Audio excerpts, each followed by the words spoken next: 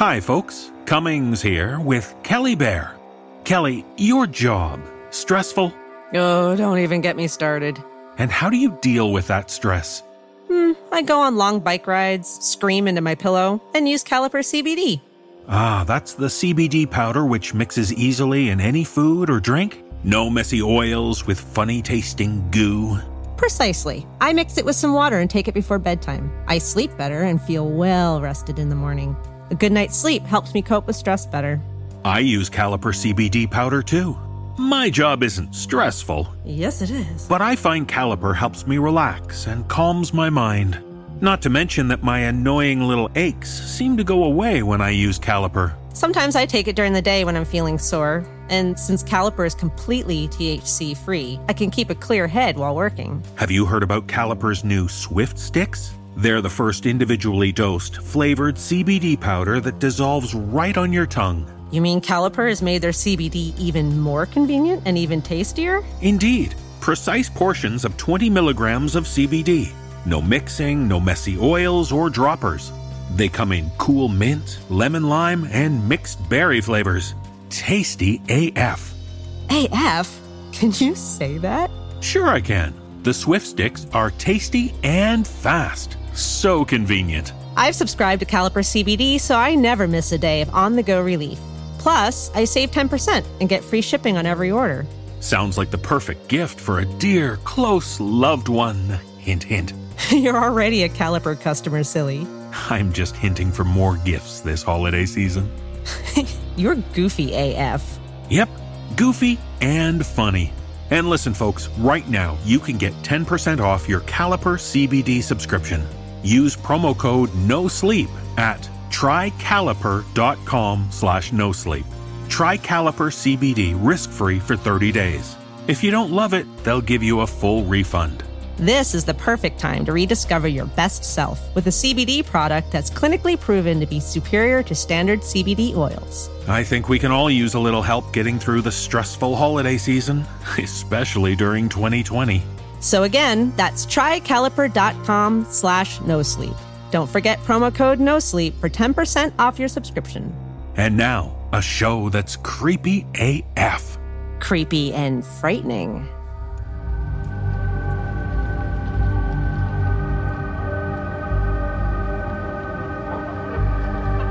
For the dark hours.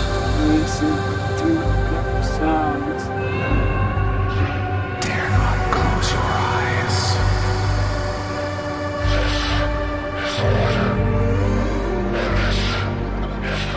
Tales of horror. As the sleepless hours tick past.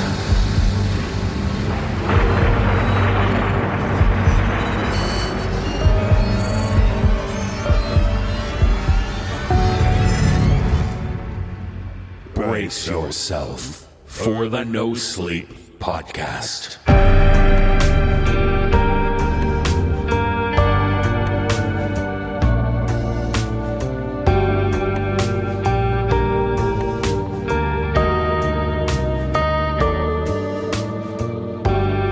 Season 15, Episode 14 of the No Sleep Podcast. I'm David Cummings, and now it's dark.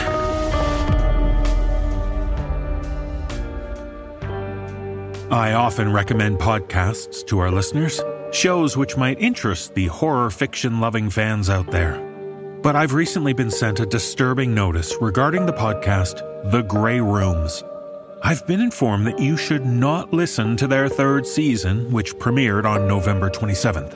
Yes, it's available on podcast apps everywhere, but I've learned that this anthology show, which has featured a number of No Sleep authors on past episodes, should be avoided.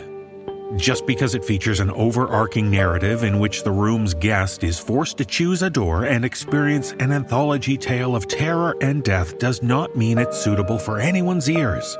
And yes, voice actors like Graham Rowett, Aaron Lillis, Sarah Thomas, and even a D. Cummings have been heard on the show, so that's reason enough to avoid it at all costs. Wait. I'm getting a sneaking suspicion that this notice is using reverse psychology in order to trick people into listening to it. Very diabolical of them. So, The Grey Room Season 3 premiere is available wherever you get your horror fix. You should download with extreme caution. Or should you? Anyway, one show you shouldn't avoid is the No Sleep podcast. So now, let's begin our journey down this lost highway.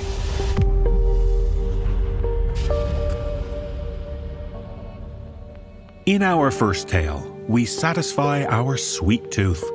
We've all visited those stores which specialize in all manner of sweet treats and sugary confections. But in this tale, shared with us by author Charlie Hughes, we meet a woman who discovers the truth about one such store in her hometown, a store her parents warned her over and over again to never step foot in. Performing this tale are David Alt, Erica Sanderson, and Andy Cresswell. So stay away from the sugar and those dreaded carbs. They aren't the only things worth avoiding from the candy shop.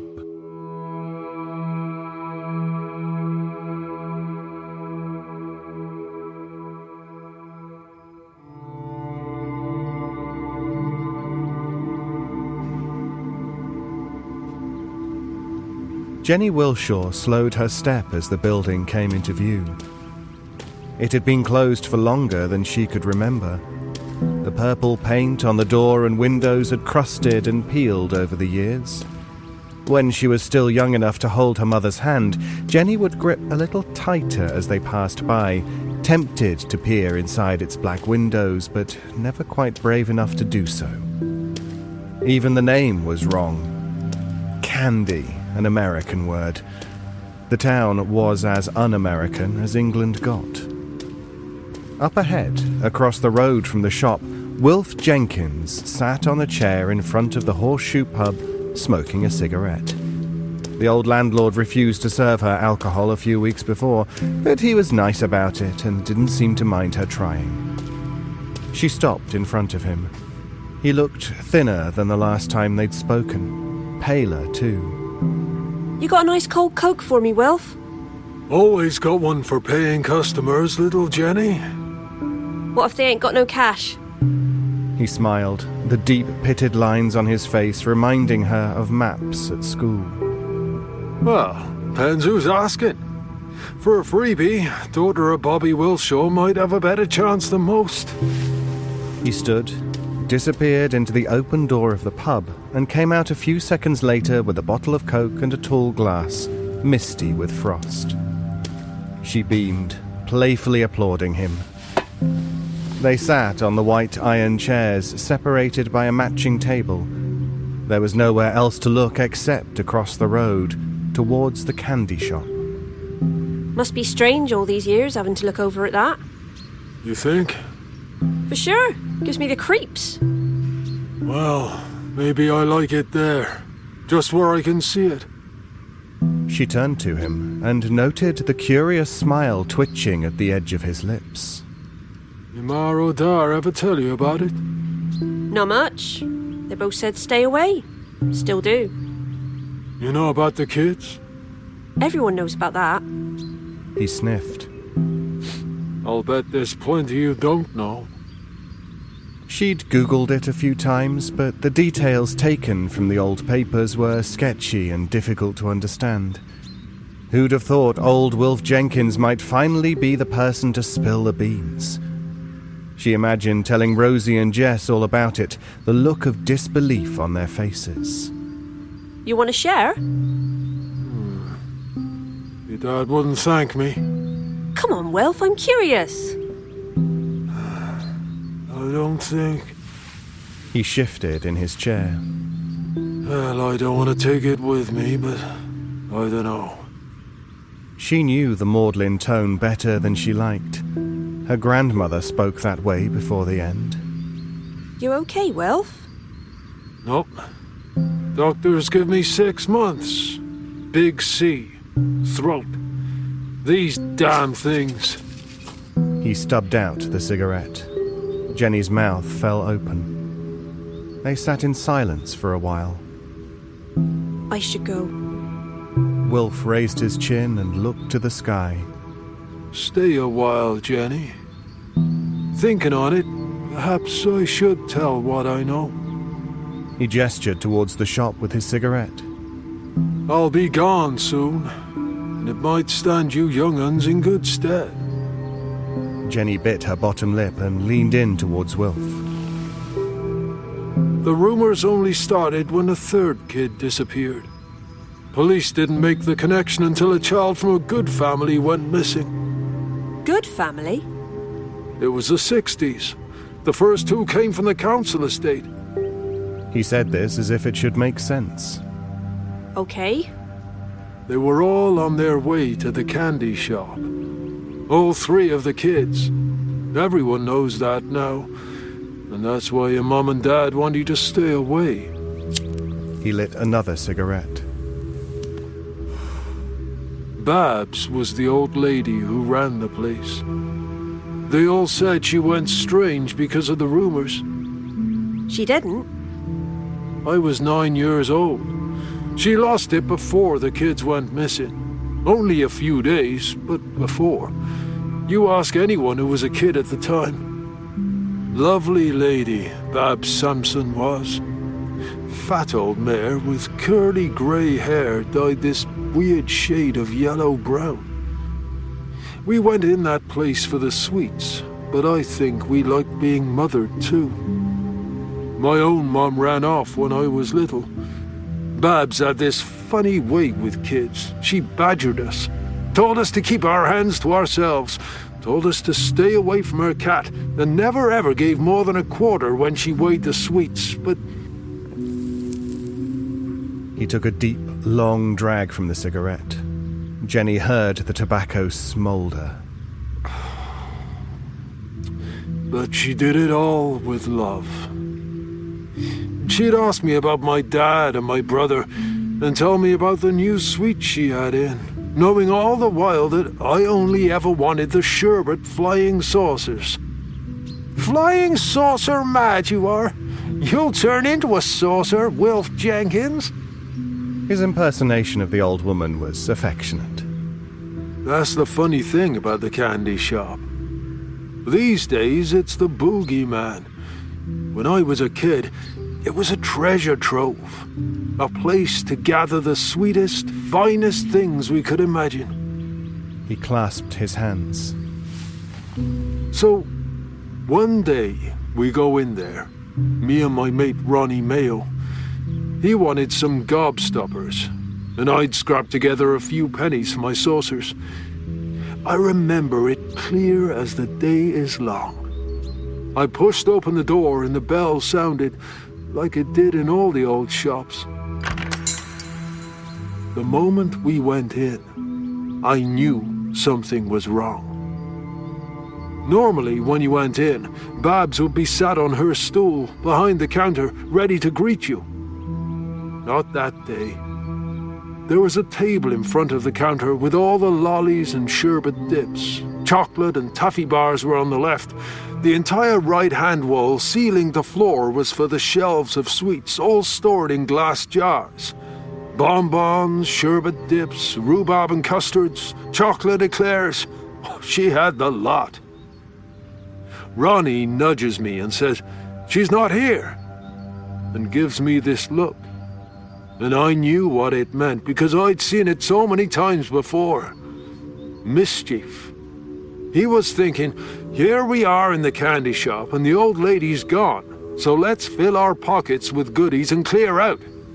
Now, I don't know what the kids would call me now, a pet, a square. Anyway, I didn't want to steal, even if I got away with it. I shook my head and Ronnie said, "Suit yourself."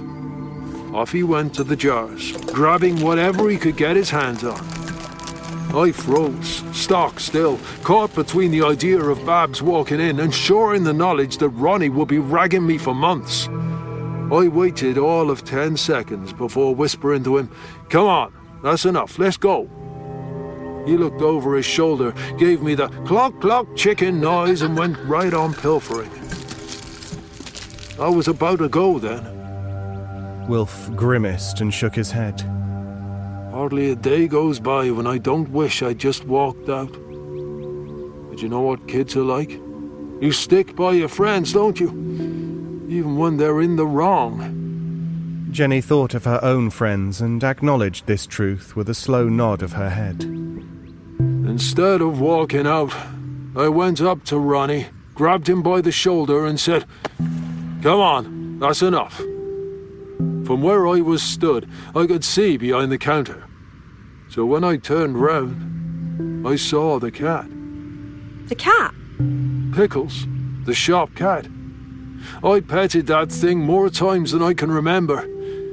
Friendly it was. Always wanted to be scratched behind its ears. But there it was, flopped down on the floor. There was no blood, no obvious injury, but it was dead. Cats don't lie that way, with their head all twisted and their legs splayed.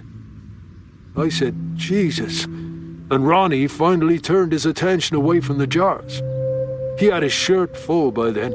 He'd pulled it out in front of him like a kangaroo. There were piles of sweets in there. He saw Pickles, and I think it shocked him out of it. There was a noise from out back. A voice, real faint. No words, just a hint of some horrible, desperate wailing. Ronnie moved sharpish then, rushed to the door, opened it and turned back with me going nowhere. "Wilf," he said. But I'd heard what I heard, and I thought old Babs might be in some trouble. "I'll share," Ronnie said. I'll always remember that. He thought that would make me come with him. When I shook my head, he bolted, left me with a bell ringing in my ears. Someone shouted from inside the pub. "Wilf, point." The old man looked over his shoulder, then back to Jenny. "Oh, Judy calls. Let's go inside. I can tell you the rest at the bar." Jenny hesitated. She could stay out a little longer, but her parents wouldn't like her going into the pub on her own. Wilf must have seen the doubt in her eyes. He smiled. "It's okay if the landlord says so." They both stood and went into the pub. Her eyes took a few seconds to adjust to the interior of the pub. The Horseshoe, with its low ceilings and sepia-brown decor, seemed a world away from the bright sunlight outside. She climbed onto a stool, and Wilf, who'd installed himself on the other side of the bar, placed another Coke in front of her. The only other person in the pub was a small bald man sat in the corner.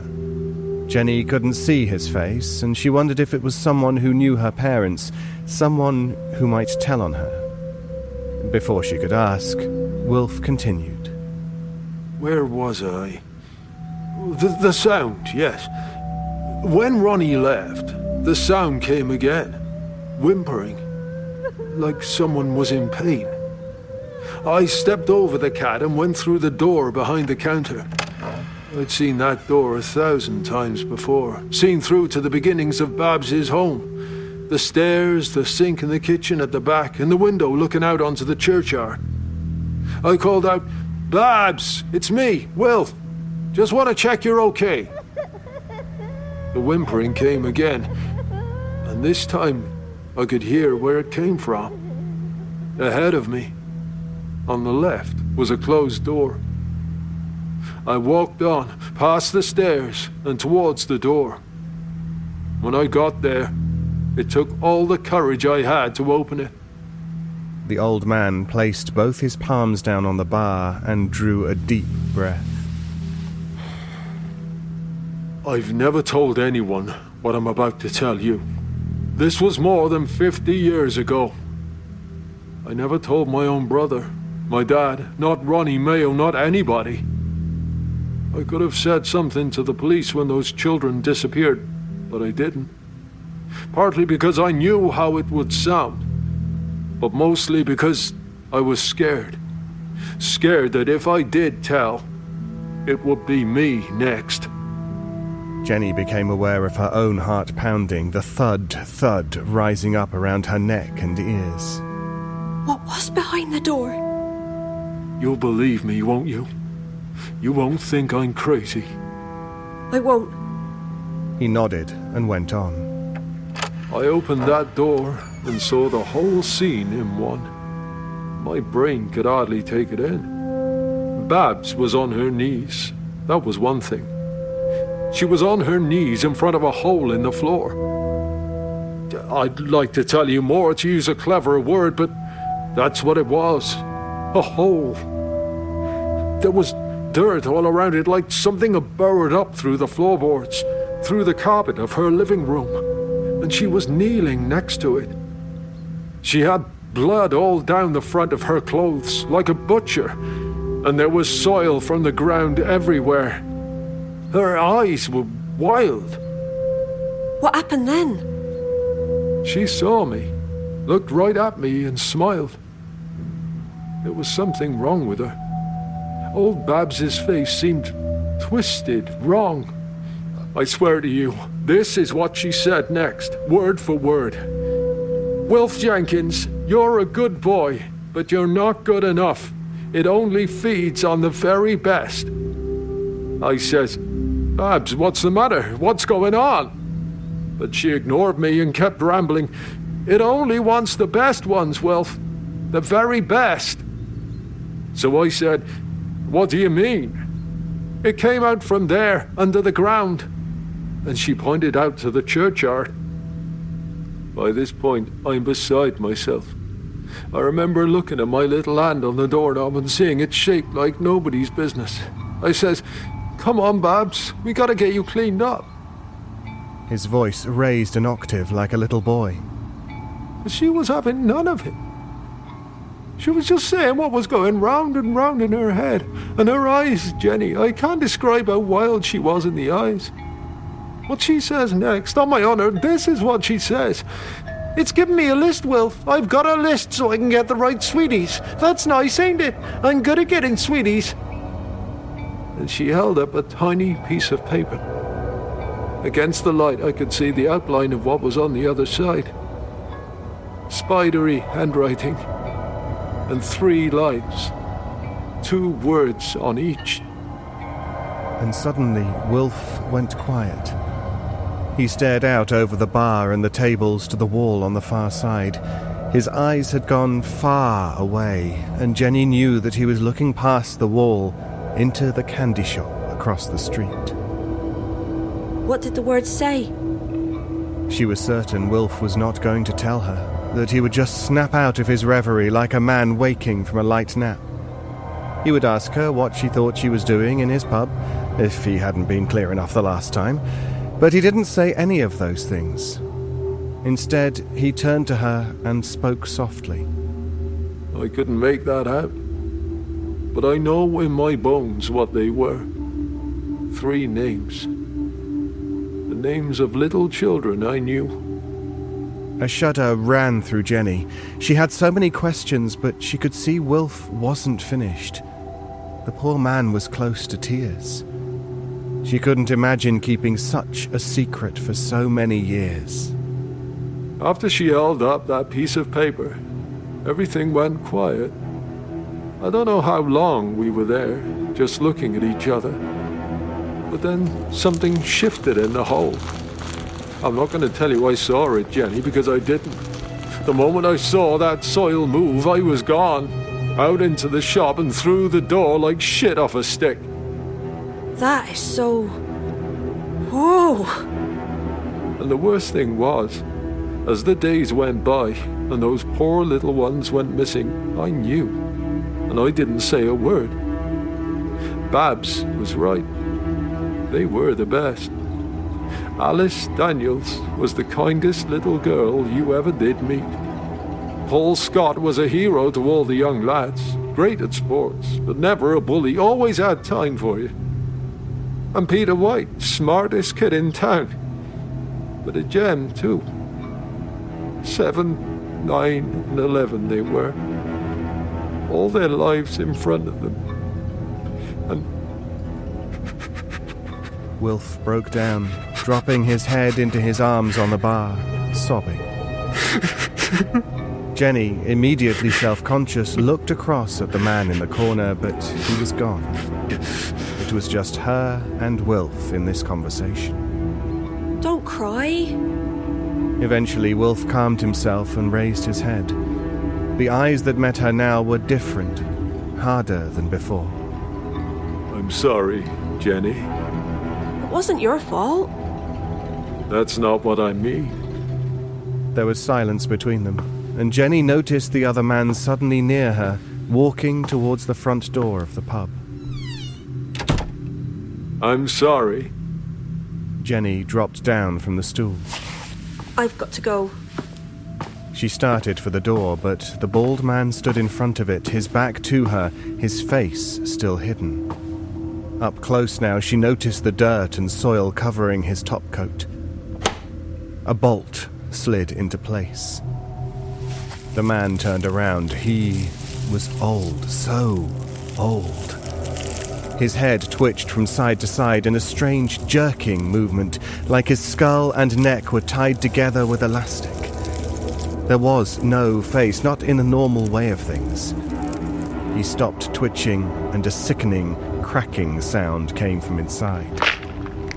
Jenny would have done anything to get away, to be held by her mother and father, but her limbs would not obey her. The man's head opened at the top to reveal a gaping hole at the peak of his cranium.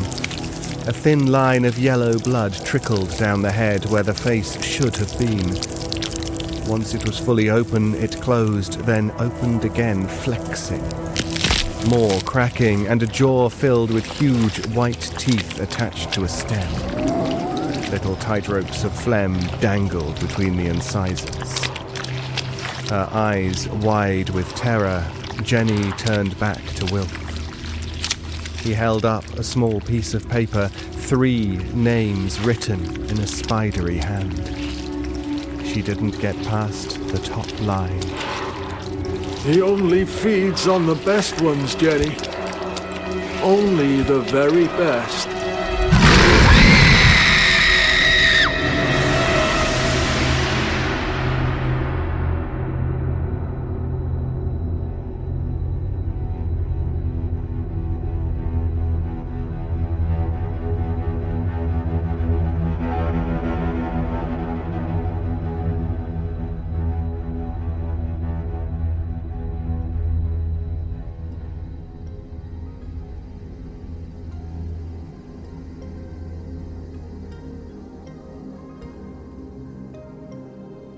We'll return to the horror in just a moment, I hope. I'm so weak and hungry. What's wrong, Cummings? If you're so hungry, just eat something. Oh, but Sarah, I am bereft of food. I've just returned from yawn-weary travels and must quarantine in my home for 14 days. How can I find sustenance? Well, for starters, you can stop being so melodramatic and then order some tasty food using the DoorDash app. Oh yeah, DoorDash. How could I forget about the app that brings me food I'm craving right now, right to my door? And they do it safely.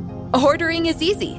Open the DoorDash app, choose what you want to eat, and your food will be left safely outside your door with the new contactless delivery drop-off setting. And it's cool that DoorDash offers food from national chains like Chili's and Buffalo Wild Wings, but I like that I can support local independent restaurants. I know how important that is during these stay-at-home times we live in. That's true. And there's over 300,000 partners in the US, Puerto Rico, Canada, and Australia to choose from. I don't think ordering from Australia will get to me in Canada fast enough. You know what I mean, silly. And many of your favorite local restaurants are still open for delivery. Just open the DoorDash app, select your favorite local restaurant, and your food will be left at your door. They're really counting on takeout orders these days. And even us folks in quarantine can accept DoorDash deliveries because they're now contactless to keep our community safe. Our listeners can get $5 off and 0 delivery fees on their first order of $15 or more when you download the DoorDash app and enter code NoSleep. Let me try that line more dramatically. That's $5 off and 0 delivery fees on your first order when you download the DoorDash app in the App Store and enter code NoSleep. Very moving. Now stop clowning around and order some food with DoorDash. You have to keep your strength up. Ah, that's sage advice, dear friend. Don't forget, that's code NoSleep for $5 off your first order with DoorDash. And now, feast your ears on more horror.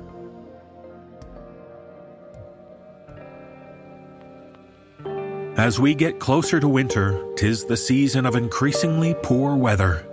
Snowstorms can bring horror to the roads and even those trying to stay safe and sound indoors.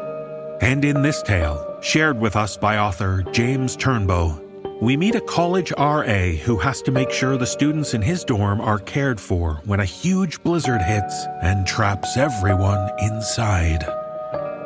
I join Mike Delgadio, Mary Murphy, Matthew Bradford, Nicole Goodnight, Jessica McAvoy, Danielle McRae, and Jeff Clement in performing this tale.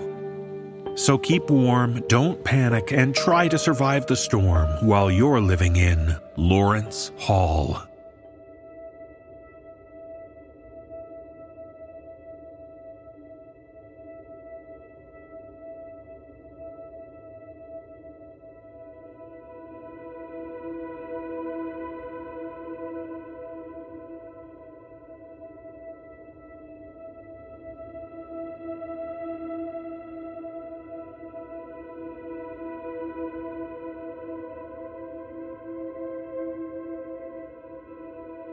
I watched the slow curl of steam rise from my mug as I pulled it up to my face to take a drink.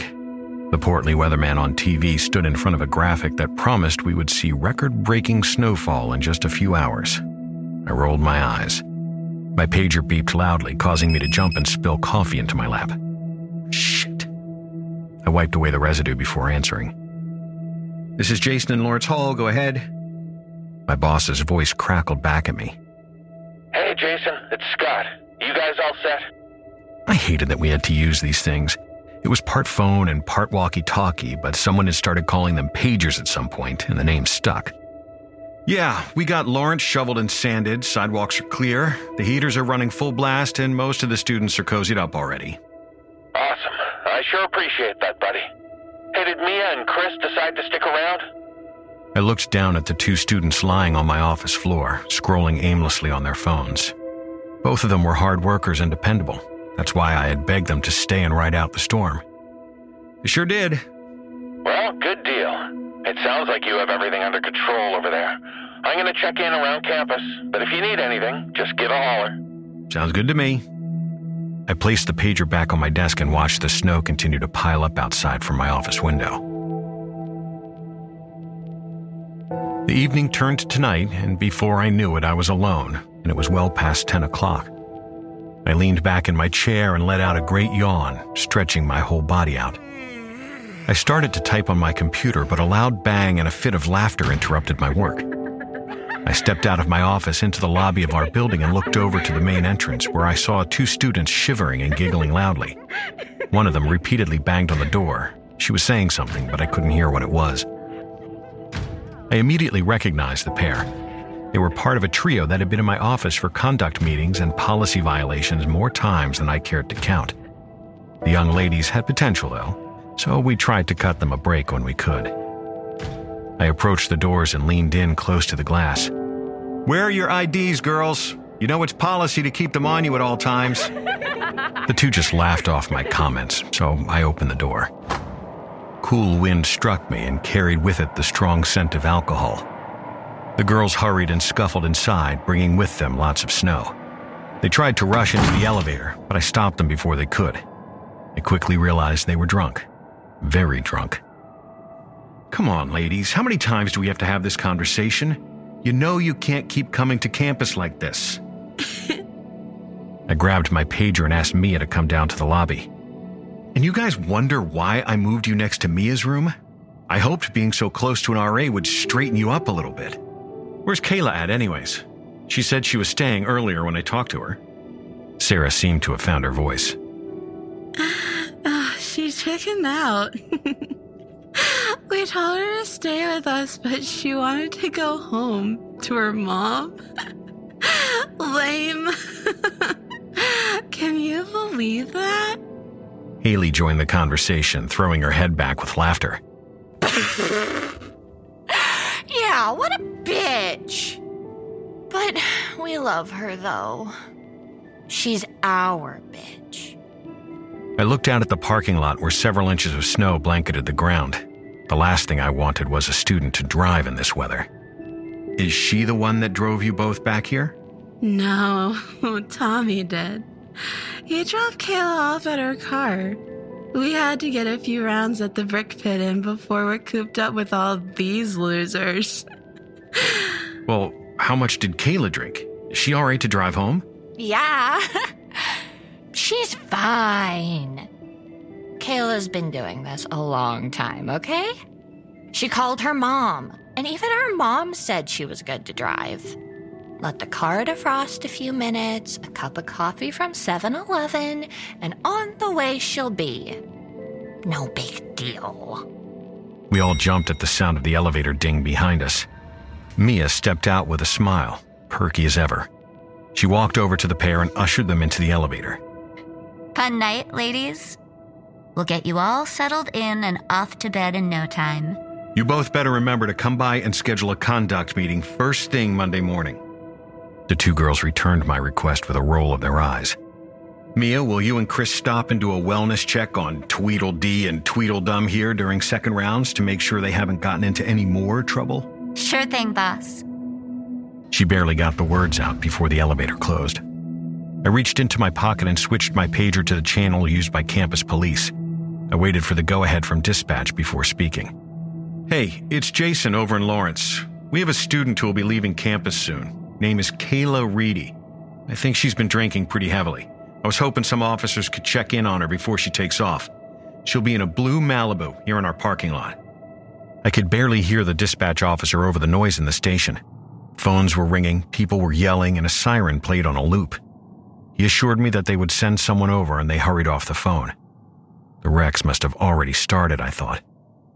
I looked one last time at the parking lot and decided to head up to my room. I didn't sleep well that night. My blankets felt like a prison. The wind outside blew with a steady, haunting howl. I tossed and turned for hours until I finally rolled out of my bed and stumbled towards my window. The parking lot was so white my eyes burned when I looked at it. I watched the snow dance across the parking lot until it found a home on the far side where the drifts settled halfway up the building. I chuckled to myself. The weatherman didn't lie for once. In fact, he may have undersold the storm. My eyes suddenly caught movement. One of the larger drifts seemed to be shaking back and forth. I wiped my eyes and looked again, but it was no illusion. The shape was moving as if it was made of jello. I watched it for a while. It would shake violently, then lull to a sway before picking back up. I went to reach for my phone, knowing that a quick internet search could explain this phenomenon, but was cut short by the sound of my pager going off. This is Jason in Lawrence. The only reply I got was an eerie crackling. Hello? It's Jason here in Lawrence. Is anyone there? The unsettling white noise continued. I listened intently for clues as to who might be calling this late. I doubted it was accidental, but it could have been. My heart jumped a beat and I dropped the pager out of fear. I stood there, motionless. The words became less distorted with each passing second, and soon I made out what they were. I heard them clear as day, a small, silent whisper. Cold. It's so cold. The wind outside picked up to a deafening scream. I placed my hands around my ears to block out all the noise and I retreated to the bathroom. I slammed the door behind me and ducked under the sink. The wind and the screams, the static and the sobs, it all morphed into one terrible sound and I just wanted it to go away. The noise outside climaxed. I thought my head was going to burst under the weight of it. The howling stopped suddenly, but the silence left in its wake seemed louder. I turned the faucet on and splashed cold water on my face. My trembling reflection stared back at me in silence for what felt like hours. I gave myself a few light slaps, took a deep breath, and stepped back into my bedroom. To my horror, the pager still lay on the floor where I had dropped it. It wasn't some crazy dream. I picked it up and held it close to my face, looking it over in great detail. It seemed all right, so I removed the batteries and did a soft reset. I convinced myself that it shorted out, and the sound of the storm outside just got the best of me. The whole ordeal left me exhausted. I watched the flurry of white outside my window and drifted off to sleep. The next morning was absolute chaos. The storm was much worse than anyone had predicted. The sound of several loud bangs on my door pulled me from my slumber. I threw a t-shirt on and opened the door. I was surprised at the number of students that met me in the hall. My heart sped up rapidly and I felt a knot form in my stomach. Something was wrong. "Guys, it's too early for this. What's the deal?" Mia peeked out from behind the frame of one of the football players. Her voice was shaky. She looked pale. My heart picked up its pace. I had never seen Mia even slightly nervous. I tried to call, but the pager wasn't working. We can't leave. The doors won't open. The words hung in the air for a moment as I tried to process them. "What do you mean the doors won't open? It's probably just the drifts. The snow is heavy." No, it's more than that. Guys, I'm gonna step inside and chat with Jason. We'll be right back out. Can you meet me back in the lobby in about 15 minutes? Go grab some breakfast. She flashed the group a smile. They seemed to be satisfied enough with this plan, so they slowly dispersed and walked back down the hallway. I motioned for Mia to come inside. As soon as the door shut behind her, she fell into the couch in sobs. She was teetering on the edge of losing it completely. I gave her a few moments before I spoke. "Mia, what's going on?" She inhaled sharply, squeezing the space between her eyes at the top of her nose. None of the doors will open. All of the doors that lead outside are jammed or something. We're stuck here. "Mia, that's impossible. I'll go down right now and check them out. Why the hell would anyone want to go out in that weather anyways?"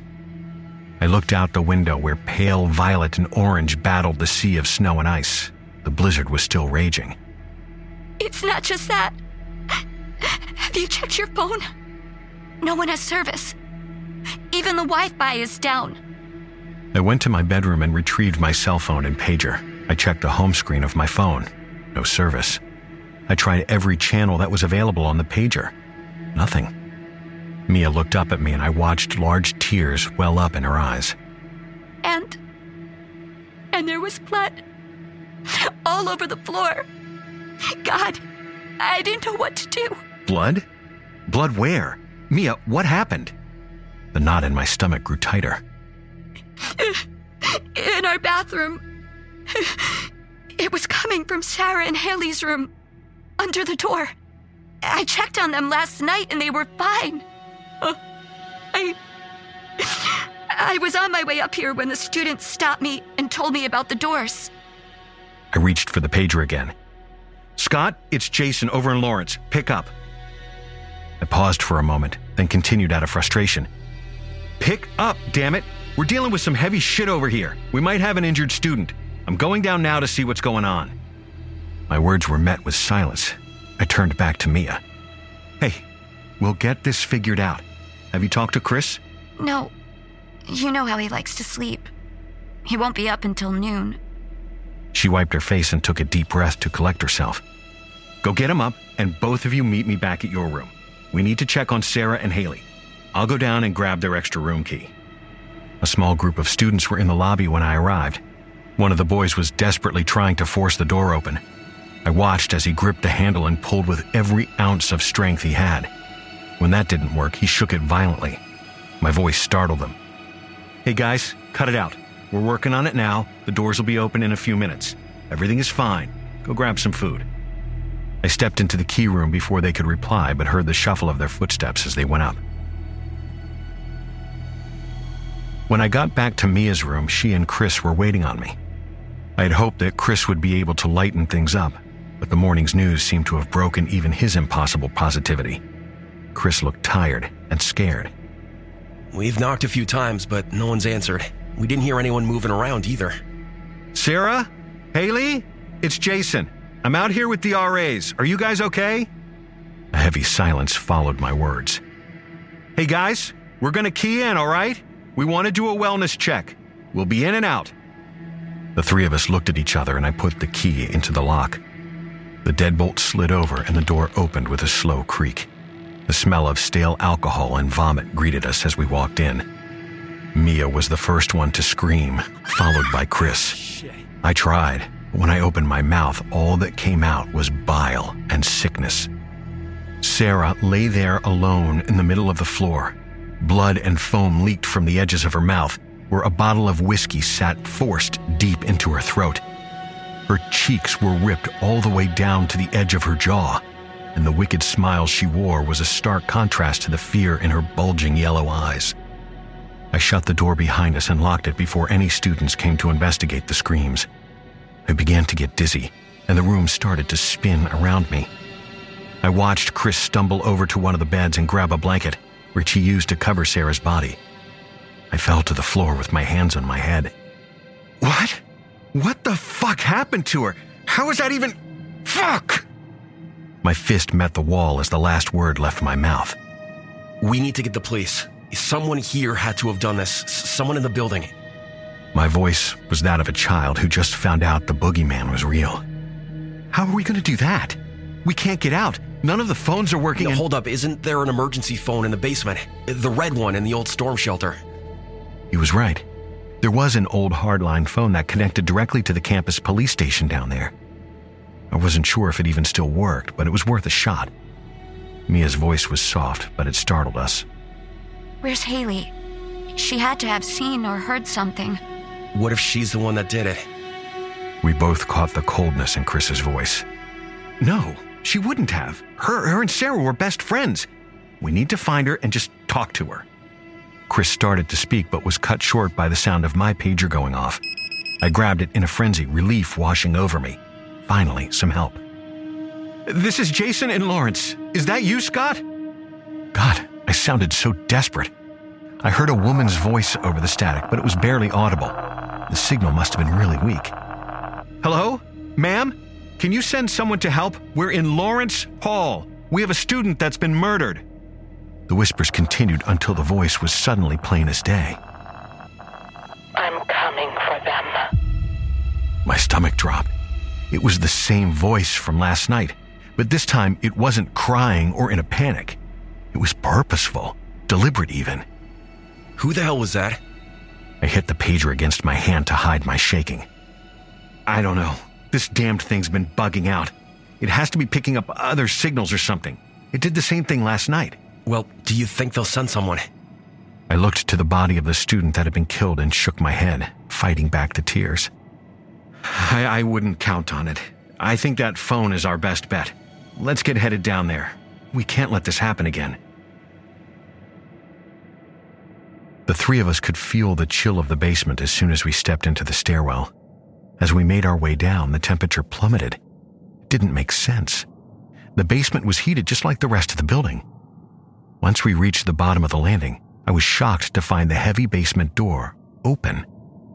Guys, was this shut when you did your rounds last night? Yeah, it was locked tight. I even pulled it to make sure. Who could have opened it? I'm the only one that has access. Hey, who was that? You can't be down here. It's against policy and it's not safe. Let's just go see who it is. I'm sure it's a group of freshmen or something just trying to pull a prank. Freshmen? Have you forgotten about the dead body upstairs? Someone murdered her, Chris. This doesn't feel good. Well, regardless, we have to get to that phone. The storm shelter is at the other end next to the old Union. Let's just go and we'll deal with them when we find them. We stepped into the blue-gray void that was the basement. The area had served as the university's cafeteria and student center in a long time gone. It had been condemned years ago, but there was always a handful of students that found their way in to graffiti the walls or bust a hole in something. Man, I forgot how big it was down here. Neither of us answered as we continued to walk forward, the lights from our cell phones reflecting on the graveyard of kitchen appliances. We went the rest of the way in silence, except for the occasional shiver. It seemed to be getting even colder as we went further in. I turned the light off on my phone when we reached the entrance to the old student union. I motioned for Mia and Chris to hang back while I peered through the small porthole on the entrance door. I could see small rays of light shining through the row of windows that lined the ceiling. Most of the floor was covered in a blanket of snow. How can that be? I heard a loud crash and pushed the door open to see further in. A lone figure stood at the opposite end of the student union. Tattered tables and chairs surrounded them. "Haley? What are you doing down here?" Mia and Chris pushed their way into the room at the mention of Haley's name. "How did you even—" I didn't mean for it to happen. She had a crowbar in her hand. Shards of glass lay littered around her feet, which were bare, except for a thin trail of blood that traced her path back to the first window she had busted. I did my best to sound calm. "Haley, what happened to Sarah? Why are you down here breaking the windows? Put down the crowbar and come talk to us." It was an accident. I tried to tell her. I told her we were sorry. But it has to be this way. She said so. I have to know what it's like. Haley turned her back to us and began swinging at the windows with a madness that matched her voice. I have to know what it feels like. Sarah did her part. Now it's my turn. Mia started to approach her. Who said? Haley, you don't have to do anything. Come back upstairs, and we can talk about all this. Just put that thing down. You're bleeding. We don't want you to get hurt anymore. Haley continued to smash the windows, ignoring our pleas. After the last one was broken, she collapsed onto the floor, writhing in bits of glass and tears. It's done.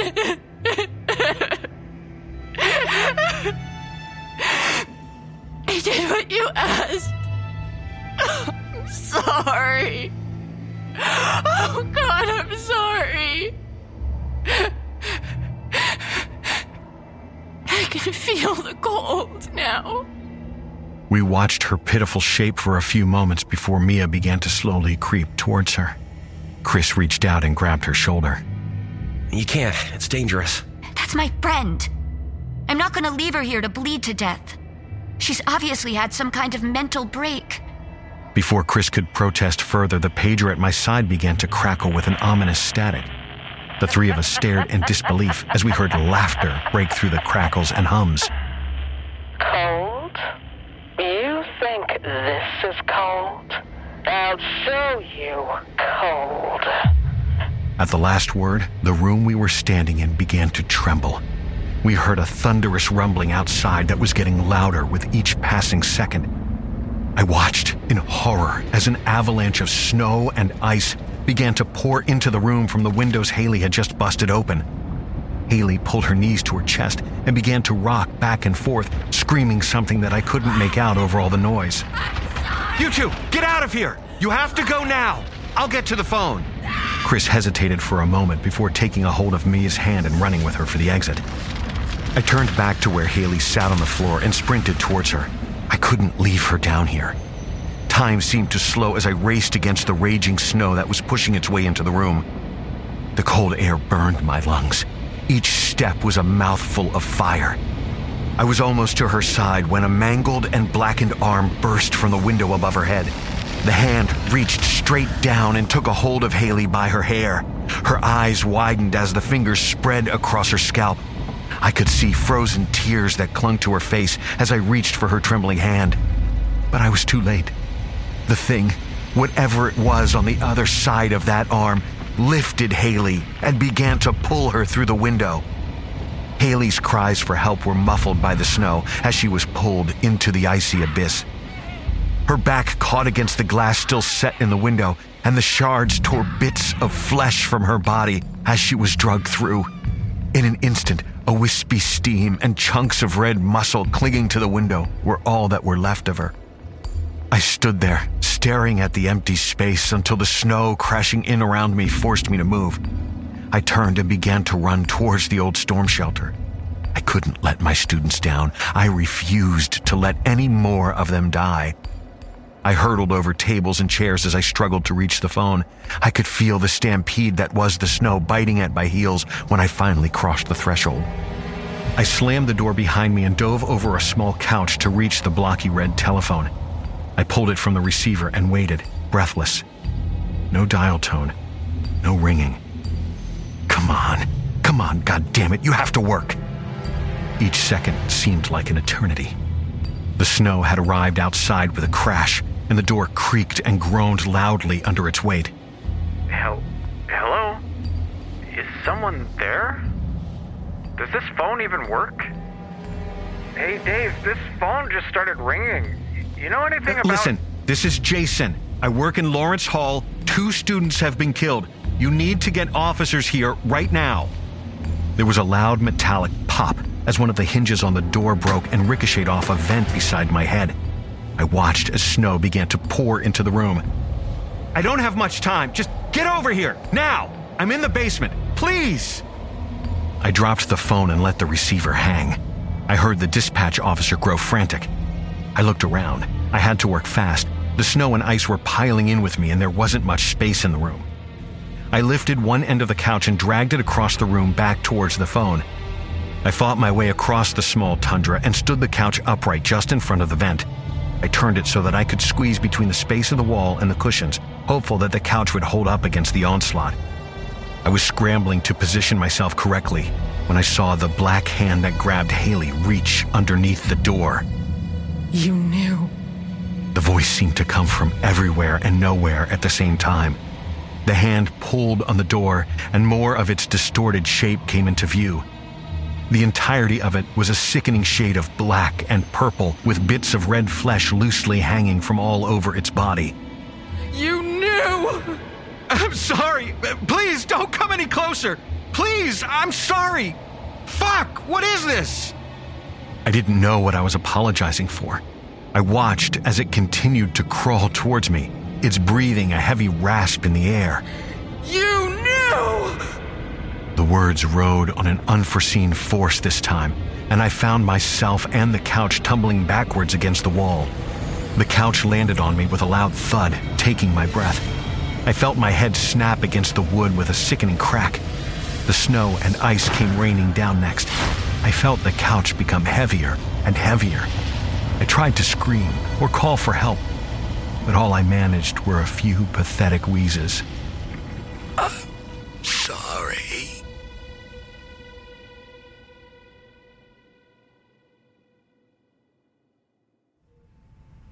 Jason? Nurse, I think he's waking up.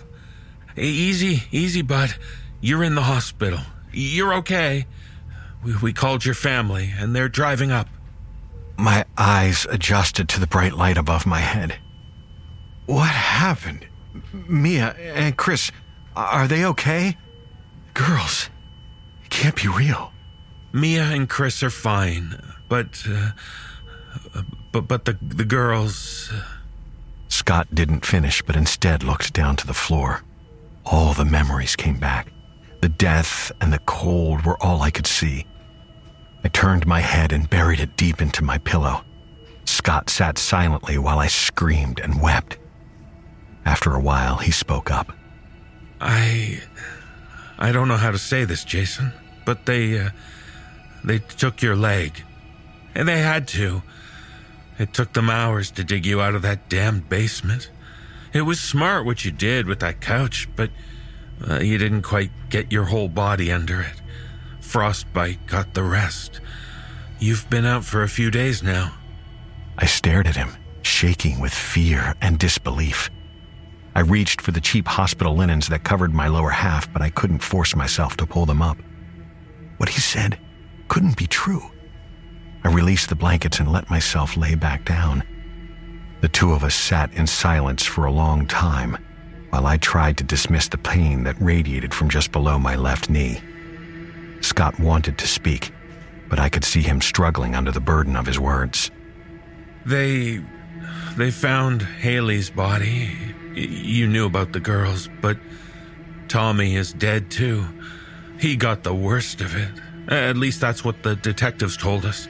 They'll want to talk to you soon. They think whoever did this followed the students to Lawrence from the brick pit. I struggled to process what Scott was telling me. Tommy? I thought he had made it home. He dropped the girls off. What about Kayla? Is she okay?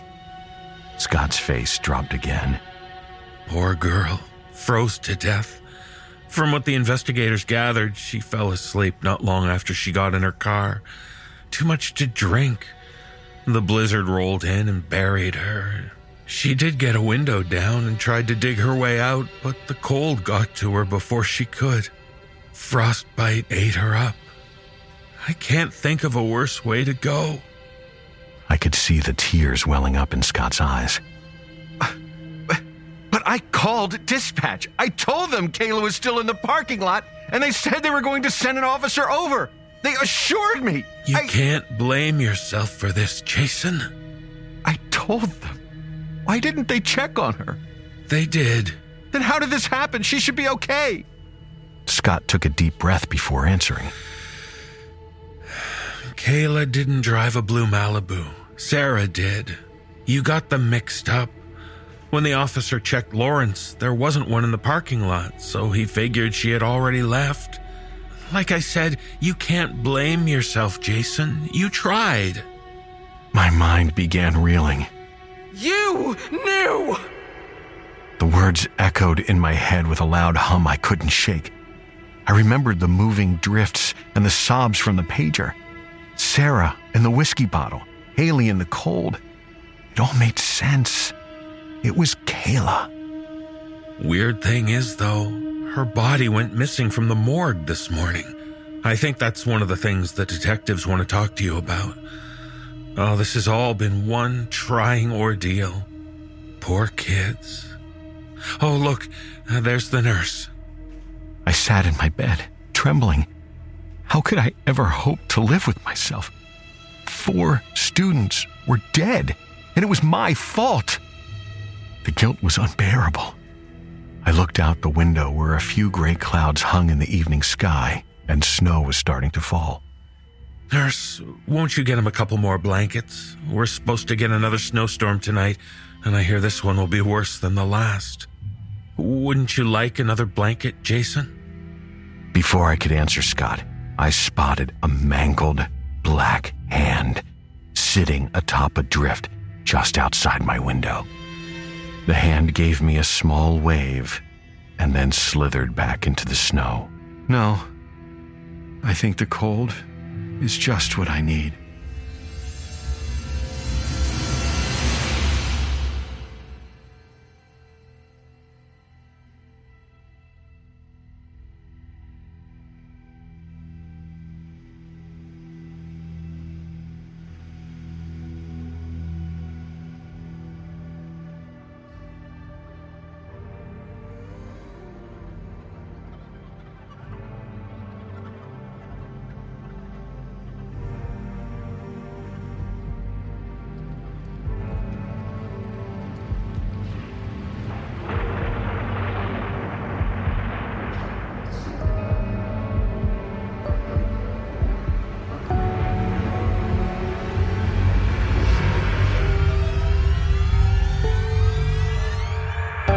Thank you for joining us on our journey down the Lost Highway.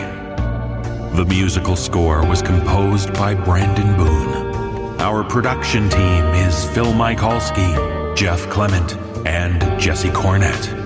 Our creative content manager is Olivia White. I'm your host and executive producer, David Cummings.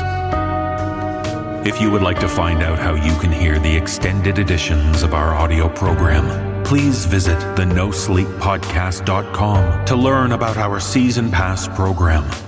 25 episodes, each over 2 hours long, and 3 exclusive bonus episodes, all for only $24.99. On behalf of everyone at the No Sleep Podcast, we thank you for listening.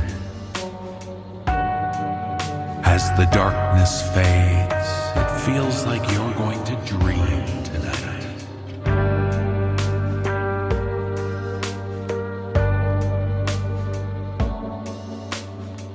This audio production is copyright 2020 by Creative Reason Media, Inc., all rights reserved.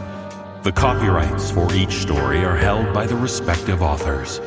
No duplication or reproduction of this audio program is permitted without the written consent of Creative Reason Media, Inc.